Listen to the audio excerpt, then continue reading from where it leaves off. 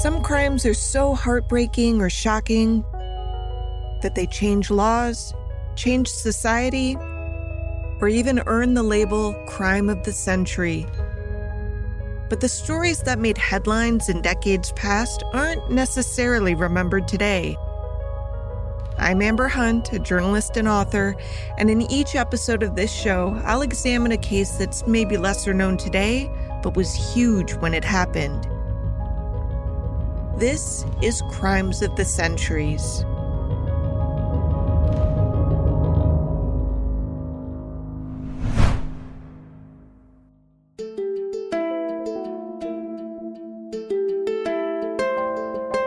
In January of 1964, residents of Woodbine, Georgia, got exciting news.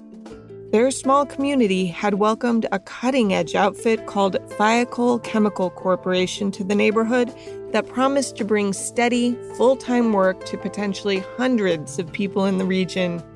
The plan was to build powerful space shuttle boosters. The day officials flipped the switch to power the plant, Governor Carl Sanders declared it was a, quote, milestone in what I visualize as the beginning of the space age industry in Georgia, end quote. It wouldn't end up being that at all, but it did bring reliable work to women like Hattie Fogel and promised to lift not just her, but her entire family out of poverty. It created a close-knit family of employees who not just worked together and met at the local diner for lunch, but who attended each other's birthday parties and weddings. All of this was enough to make the company beloved in the eyes of most. Until 7 years after the groundbreaking, when a pretty common sight in one of Thiokol's buildings, an open flame, caused an explosion that killed 29 workers, launched 17 years of lawsuits, and played a role in two separate generation-defining tragedies.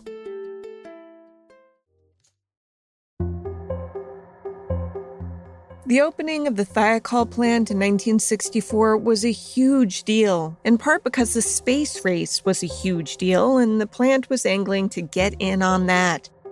If you're unfamiliar, a quick Cliff's Notes-style synopsis. The Russians launched the world's first artificial satellite, Sputnik 1, in October 1957, which freaked out the Eisenhower administration.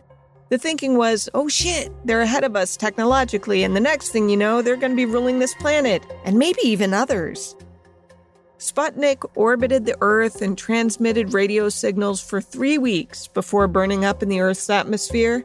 The next month, the Soviets launched Sputnik 2 with a very unlucky dog aboard, a stray named Laika, who orbited the Earth 3 or 4 times before overheating and dying, the poor thing. The next spring, the Soviets went for round 3, followed the next year by a space probe sent to photograph the dark side of the moon. America created NASA in October of 1958, and a few months later took control of the Jet Propulsion Laboratory operated by the California Institute of Technology, which is only pertinent here because the fuel type embraced early on by NASA informed how all the plants hoping to work with NASA built their facilities. Anyway, America made public its plans to put the first men on the moon, and the race to pull this off was why it was such a big deal when a company like Thiokol set up shop in a new community. But there was even more to be excited about in Woodbine specifically, because at the time, the biggest employer in the area was a paper company, and good jobs were scarce.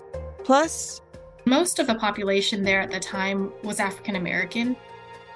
This is Nancy Guan, a reporter with the Savannah Morning News who recently dug into Thiokol for her own podcast called Tripwire. We'll elaborate on that a bit later. First, here's a snippet of Tripwire's second episode.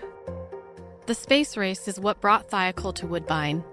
Originally founded in 1929 as a company that produced synthetic rubber and other materials, Thiokol would eventually move into the aeronautics industry. Scientists at the Jet Propulsion Laboratory, JPL, discovered the company's polymers would make ideal binders for solid fuel rockets, essentially the glue to hold the rocket together. These solid fuel rockets would then be used to propel, You guessed it, a space shuttle right up into the Earth's orbit and beyond. To win the NASA contract to be able to make the rocket boosters, Thiokol had to build and test out its product. Woodbine seemed ideal because it had acres of land available on the cheap. They think this is the perfect place because there's tons of rural land, there's open space. They need a lot of space to build this huge rocket booster that would eventually launch a shuttle into space. On February 27, 1965, residents miles away from that acreage heard a thunderous clap coming from the site. Thiokol had tested the largest rocket booster known to humankind, and successfully. The whole town seemed abuzz with pride.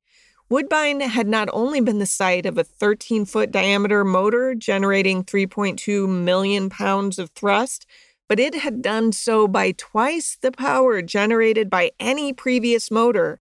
One headline in the Macon Press read, "Big Rocket Roars in Static Test." But the subsequent headlines weren't what Woodbine or Thiokol officials had hoped. Thiokol loses booster contract, read one in June 1965, atop an Associated Press story. That's because budgetary constraints prompted NASA to switch from its solid fuel program to liquid propellant, which mucked up Thiokol's plans. The plant itself wasn't abandoned, but rather rejiggered, so that its sprawling acreage could produce other, less headline-grabbing products. They find different industries and different materials to produce there, like pesticides and things like that. So whatever their chemicals can produce, they started moving into those arenas. A few years later, when America planted its flag on the moon in 1969, Thiokol was heavily invested in a completely different industry. Eventually, they start moving into war munitions. That's because the war in Vietnam was underway, and the U.S. had been sending troops since 1965. It's dawn, and Alpha Troop 19 is commuting to war. 21 GIs bound for a jungle clearing a mile from the Cambodian border. Our involvement had been the subject of protests on college campuses for years, with riots drawing national attention at both the universities of Chicago and Wisconsin. 4 men destroyed UW-Madison's Sterling Hall to protest the school's research connections with the U.S. military in August of 1970, and soon after that, letters to the editor and newspapers nationwide showed that distaste for the war went far beyond kids in college. Still, the war had created supply needs, and those created jobs. Thousands of previously fine-to-good companies suddenly found themselves in unprecedented demand and winning contracts with the federal government because they could make products useful to American troops. Thiokol was one of them. They specifically made a type of trip flare called the M94. And a trip flare it's more of like a defensive device and not a weapon. Though Thiokol also did make other types of weapons like mortar rounds and stuff like that for the Vietnam War as well. But for the trip flare, they made this particular type called the M94. And it's this kind of handheld grenade-sized device, and there's a wire connected to it. You string that wire around your army base. Whoever trips over it, it triggers the trip flare and it lights up, and you can see whoever tripped it. Now, as mentioned, this plant wasn't just some factory building in Woodbine. It was spread over thousands of acres and had about 3 dozen buildings, each of which housed workers making different types of stuff. The building in which these trip flares were made was called Building M132, which was connected by covered rampways to 2 other buildings. The 3 units together created a complex. M132 was erected in 1964, when Thiokol still planned to make rocket boosters. It was about 37 feet wide by 135 feet long. 3 of the 4 outside walls were thick concrete block, while the 4th wall was weaker. If there was a fire, that weaker wall was supposed to give way and serve as gas relief so the interior wouldn't become one big pressure cooker. There were some additions made when Thiokol abandoned the space race for the war, but we don't need to get too into the weeds on that. Long story short, by the early 70s, the manufacture of trip flares mainly took place in this M132 building. This is where they would make ignition and illuminant pellets and load candles for the flares. The main chemicals used in these processes were ground sodium nitrate, magnesium powder, and a binder consolidator.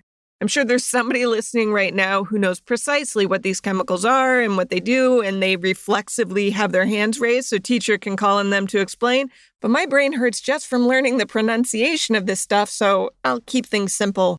Here's part of a trial document Nancy Guan provided me that sums up the most important thing to know about these materials. Quote, "The loose materials burn at a speed measured in milliseconds." End quote. They not only burn fast, but they caught fire on the regular. These women, when they're assembling these trip flares, they run into fires like all the time. They're having to put them out frequently because they're working with magnesium and other chemicals. But they thought that was normal. You might have noticed she said women. That's because Thiokol had advertised for mostly women workers, supposedly because we women have daintier fingers better suited to maneuver the intricate pieces required to build these tripwires. That said, Guan's reporting suggests there might have been another reason for the female-focused recruiting. Kind of the unspoken thing was that other people bring up is that, there was also the factor of wages. They could pay women lower wages. And at the time, a lot of the men were being drafted to the war. So it's kind of a confluence of all of that. Even if the cheaper wages had been front and center of the job postings at the time, though, few would have balked.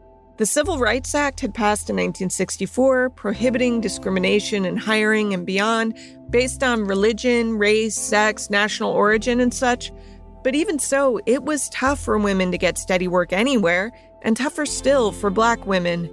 Hattie Thiokol was a 19-year-old Black woman who was thrilled to see the opening at Thiokol. She told The Current, a nonprofit news outlet covering coastal Georgia, that she and others in her family had been traveling to Brunswick, nearly 30 miles away, for piecemeal work at King Shrimp. Quote, "Was an opportunity for women to do better. I could go to work, come home, and provide for my child. There were times when we went to the shrimp factory, and if the shrimps weren't there in my department, I went home early, so there was not a guaranteed 40-hour paycheck." End quote. They had viewed that work as an opportunity for growth, to bring themselves and their families out of poverty. By 1971, the minimum wage in Georgia was $1.60 an hour, but Thiokol surpassed that and guaranteed full-time work to boot. For women like Hattie, this was a chance to completely redefine her whole family's existence. It seemed like a godsend, until suddenly it was clear that it was anything but.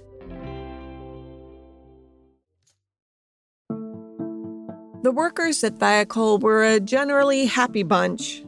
It was such a close-knit family, and you knew a lot of them.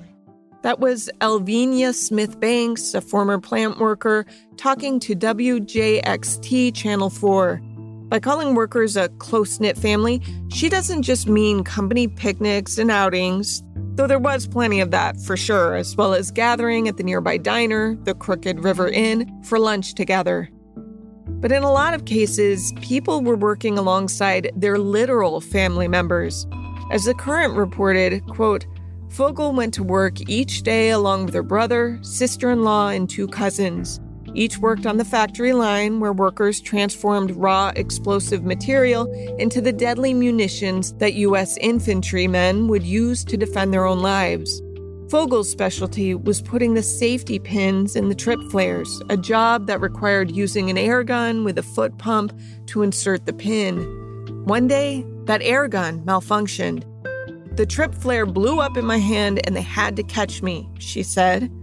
End quote. The workers had been told to stay calm if they ever heard someone yell fire or if they saw a spark, but Thiokol didn't have much control over her response to the thing literally igniting in her hand. She simply started to run. But while this was Thiokol's closest explosive encounter on the job site, it was far from her only. Small fires were common. While the workers didn't get much safety training, they did get a lot of practice running. It was that cycle that Guan described earlier. The women would run out, some men with extinguishers would run in, and the line workers would wait just outside the building until they were waved back in with a promise that all again was safe. It seemed an understandable cycle to the workers because they knew they were handling flammable materials. At least that's what they had been told, but that wasn't quite right. It turns out the federal government learned that the materials these women were handling were far more volatile than they knew. They find out they need to reclassify this trip flare material as a C7 explosive, whereas before they had classified it as a C2 flammable. The official notice kind of gets lost in all of this government bureaucracy.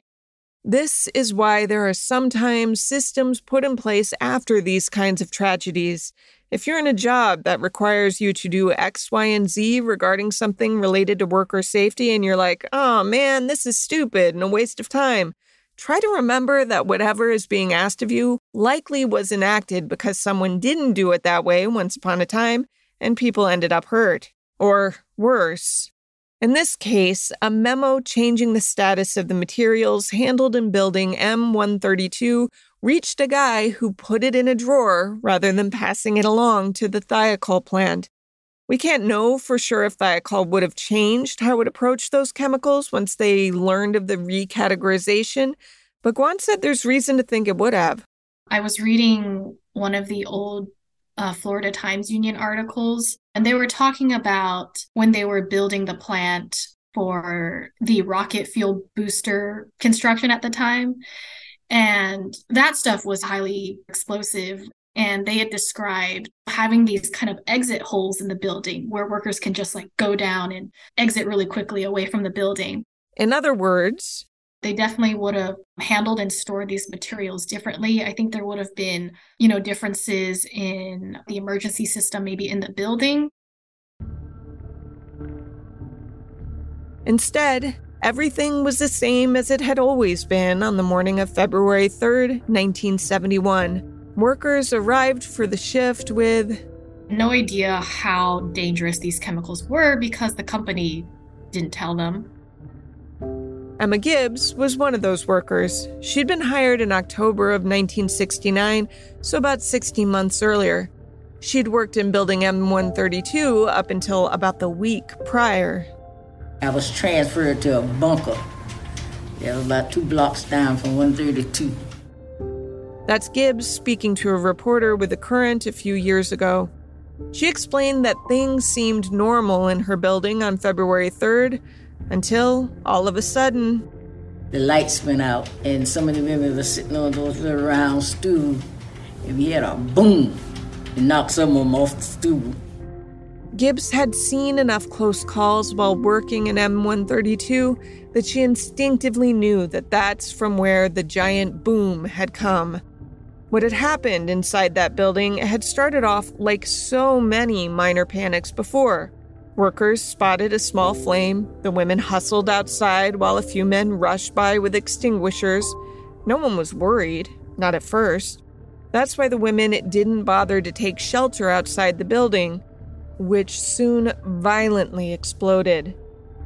When the fire hit the explosive materials inside, it turned the building into an outright bomb, resulting in a blast that caused many of the women to be torn apart while standing casually outside waiting for the all clear.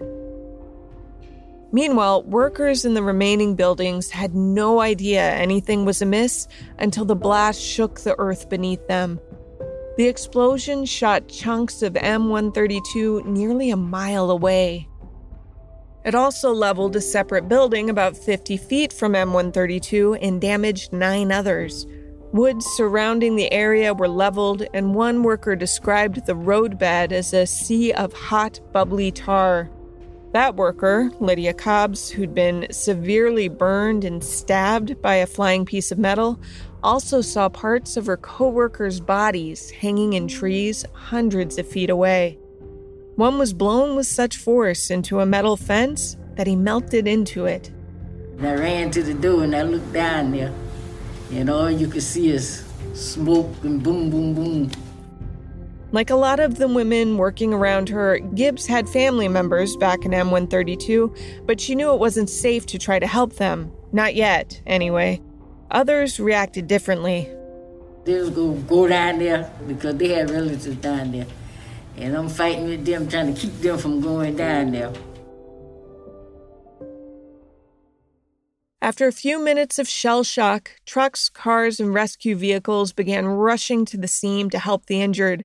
Gibbs spotted a supervisor with victims in his car who told her that he was headed to the emergency room, so Gibbs went with him. She saw one woman sitting, her face blank with shock, one of her arms blown clean off. She went back and forth from the plant to the hospital, at turns trying to help transport the injured, while also searching for her sister, niece, and cousins. And I walked up on the back porch, and the first lady I saw was Annie Mae James. That's Annie Mae James. She was already dead. They had them laying out, and they hadn't covered her all the way up. They were laid out on that back porch. The Associated Press reported, quote, a makeshift morgue was set up in the lunchroom of the women employees' locker building. The tables were moved out in a drizzling rain, and 16 bodies in blood-soaked wrappings were laid side by side in the lunchroom. End quote. Back at the hospital, Gibbs spotted her sister and niece being treated in an examining room. After checking on them for a bit, she drove to the house of coworker Cheryl Sullivan's mother. And she kept asking me, where was Cheryl? Where was Cheryl? I said, I don't know. I hadn't seen her. Cheryl was just 21 years old with high cheekbones, a contagious smile, and natural hair. Later, Gibbs would learn that while Cheryl had survived the blast long enough to be transported to a hospital, she died en route.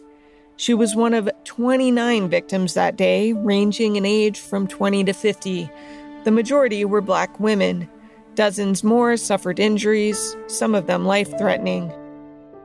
Hattie Fogel, the woman who had come to Thiokol after working at the shrimp factory, survived the explosion, but she lost her brother and sister-in-law that day.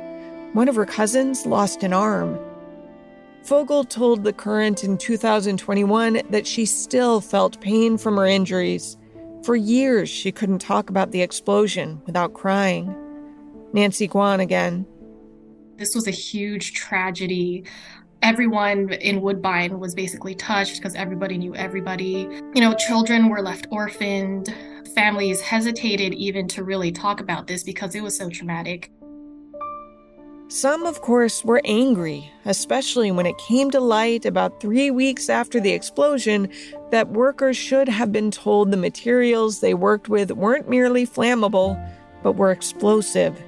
So they sued, launching a 17-year legal battle to figure out who, if anyone, should be held accountable.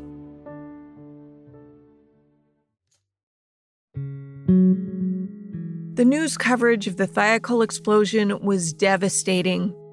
Here's how a UPI Wire story began 2 days after the blast.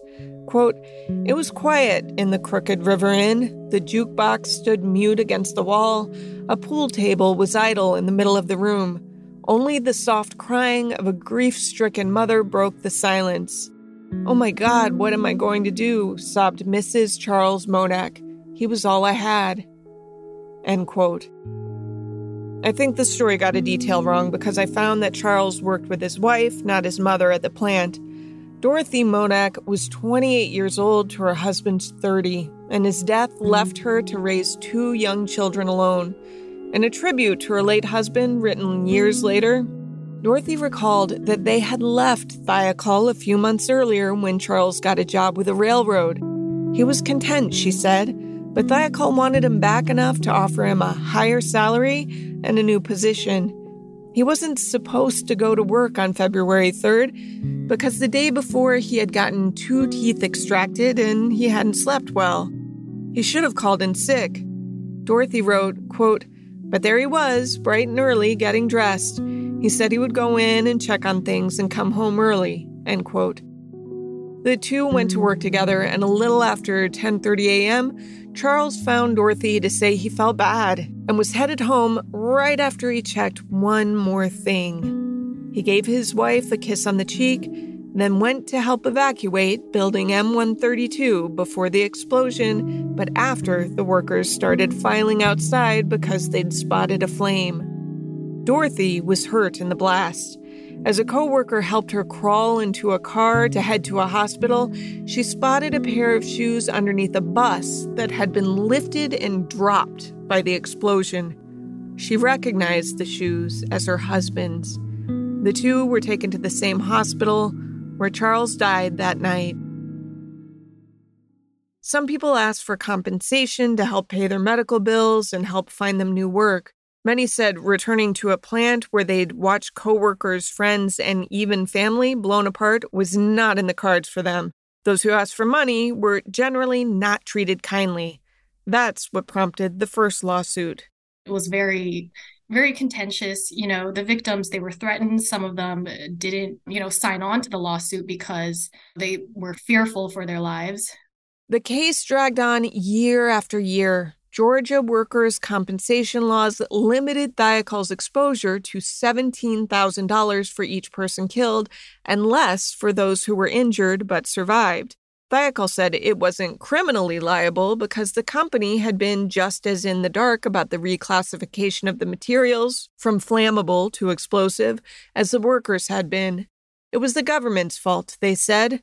The government, meanwhile, is notoriously reticent to accept blame in these types of situations. It wasn't until a seemingly unrelated incident I remember all too vividly in 1986 that things started falling into place.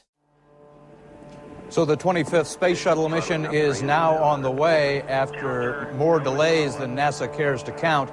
This morning, it looked as though they were not going to be able to get off. 1 minute, 15 seconds. Velocity 2,900 feet per second. Altitude 9 nautical miles. Downrange distance 7 nautical miles.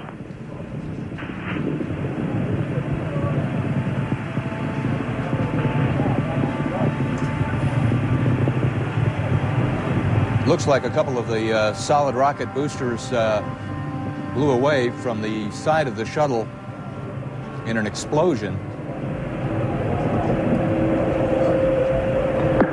Flight controllers here looking very carefully at the situation. Obviously a major malfunction. We have no downlink. We're awaiting word. They're holding their breath just, I'm sure, as everyone else is.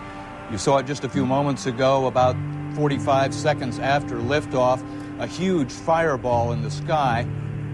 We have a report from the flight dynamics officer that the vehicle has exploded. Flight director confirms that. We are looking at checking with the recovery forces to see what can be done at this point.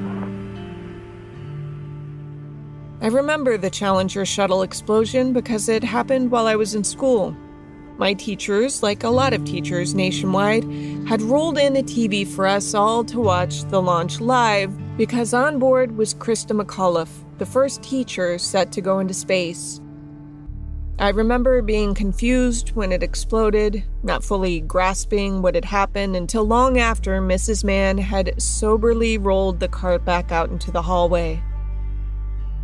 It wasn't until the Challenger explosion that Thiokol was also a part of, where that kind of gave traction to the victims of Thiokol as well to get more compensation. See, after the Woodbine explosion with the lawsuit in limbo, Thiokol had shifted back some of its work to NASA-related stuff. It had also been acquired by the Morton Salt Company and changed its name to Morton Thiokol, but it was basically the same company overall.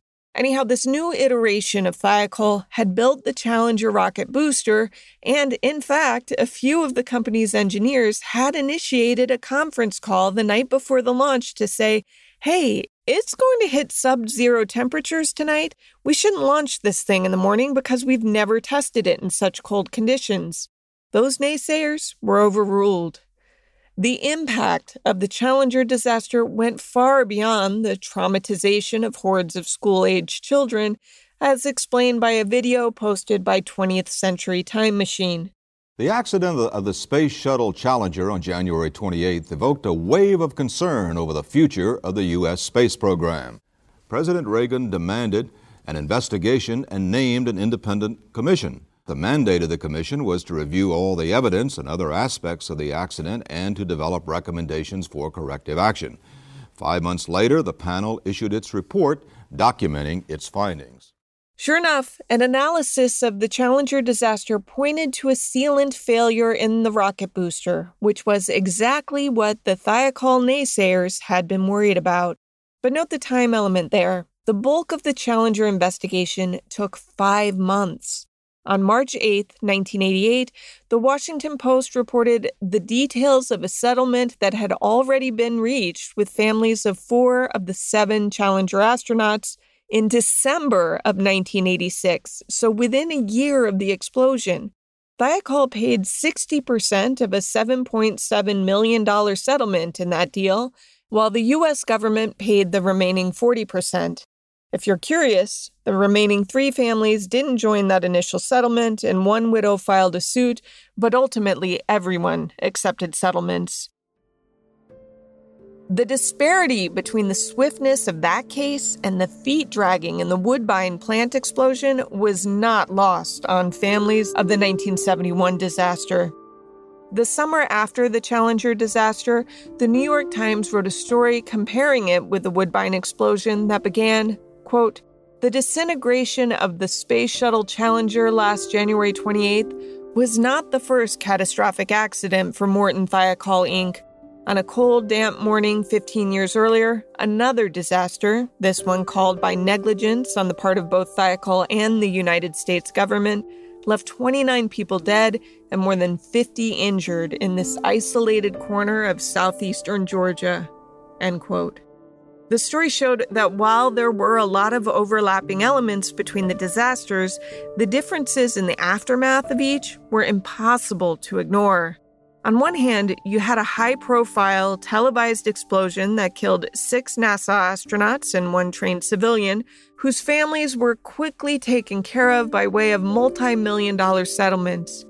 On the other hand, you had dozens of essentially untrained workers who'd survived the Woodbine explosion, plus the families of 29 casualties, all of whom were lucky if they'd been granted maybe the equivalent of a few years' salary. After they had awarded the damages in the Challenger case, that had given the Woodbine victim lawyers leverage to ask for more for their victims, for their clients. In the end, the government in Thiokol paid out roughly $20 million to survivors. About 1/4 of that figure went to lawyers.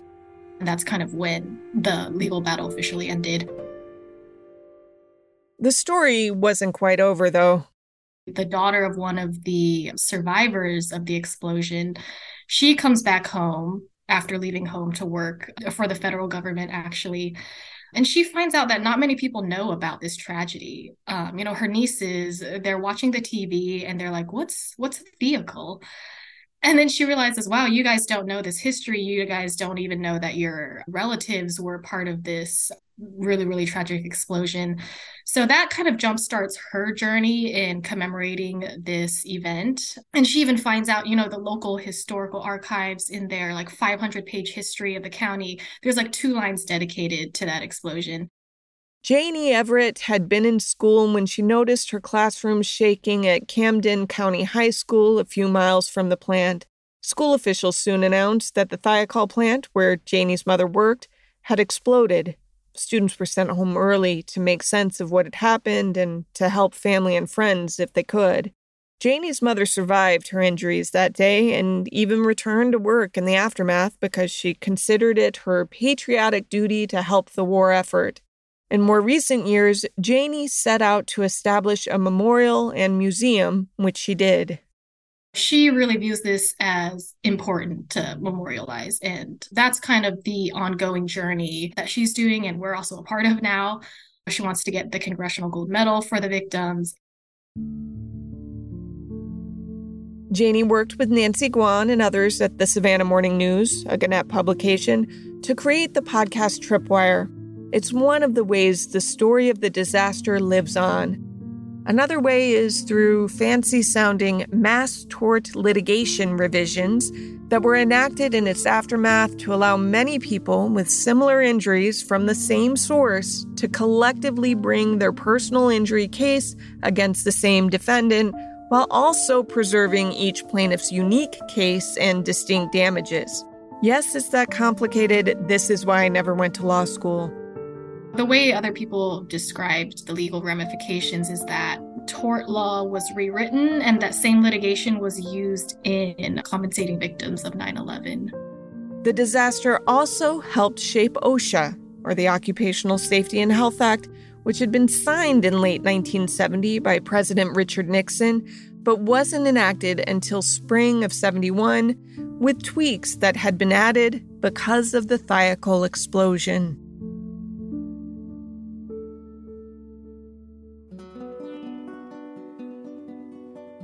To research this story, I interviewed Nancy Guan of the Savannah Morning News and read contemporary and retrospective news stories. The 2021 piece by The Current was especially helpful, as was the 1988 story I referenced from the New York Times. You can find Guan's podcast Tripwire, that's one word, wherever you get your podcasts.